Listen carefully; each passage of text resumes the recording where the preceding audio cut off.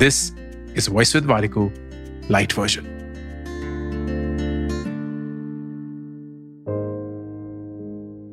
क्या आपको प्यार हो चुका है या सिर्फ एक क्रश है? कैसे पता करें? नंबर 1, आपको उस इंसान में कोई गलतियां नहीं दिखती। अगर हाँ, तो वो एक क्रश है, क्योंकि गलतियां हर एक इंसान में होती हैं। और अगर आप किसी इंसान से प्यार करते हैं ना, तो उनकी गलतियों के बावजूद आप उनको प्यार करेंगे। नंबर 2, आपको बुरा लगता है कि वो इंसान किसी दूसरे इंसान के साथ वक्त बिता रहा है, तो मोस्ट लाइकली क्रश है। क्योंकि जब आप प्यार करते हैं ना, आप ये जानते हैं कि एक इंसान तभी ग्रो करता है जब वो बहुत लोगों के साथ वक्त बिता के उनसे एनर्जी लेता है। So you will give them that allowance, you will not feel bad about that. Number 3, उनके प्यार के पीछे आप खुद को इग्नोर करना शुरू कर चुके हैं।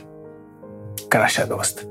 जो लोग वाकई में प्यार करते हैं ना, वो जानते हैं कि जब तक हम खुद से प्यार नहीं करेंगे, हम किसी और को प्यार नहीं कर सकते। तो वो खुद से उतना ही प्यार करते हैं जितना सामने वाले इंसान से। तो प्यार था या क्रश? या कुछ लोग बोलेंगे दोनों ही नहीं है, क्योंकि है ही नहीं।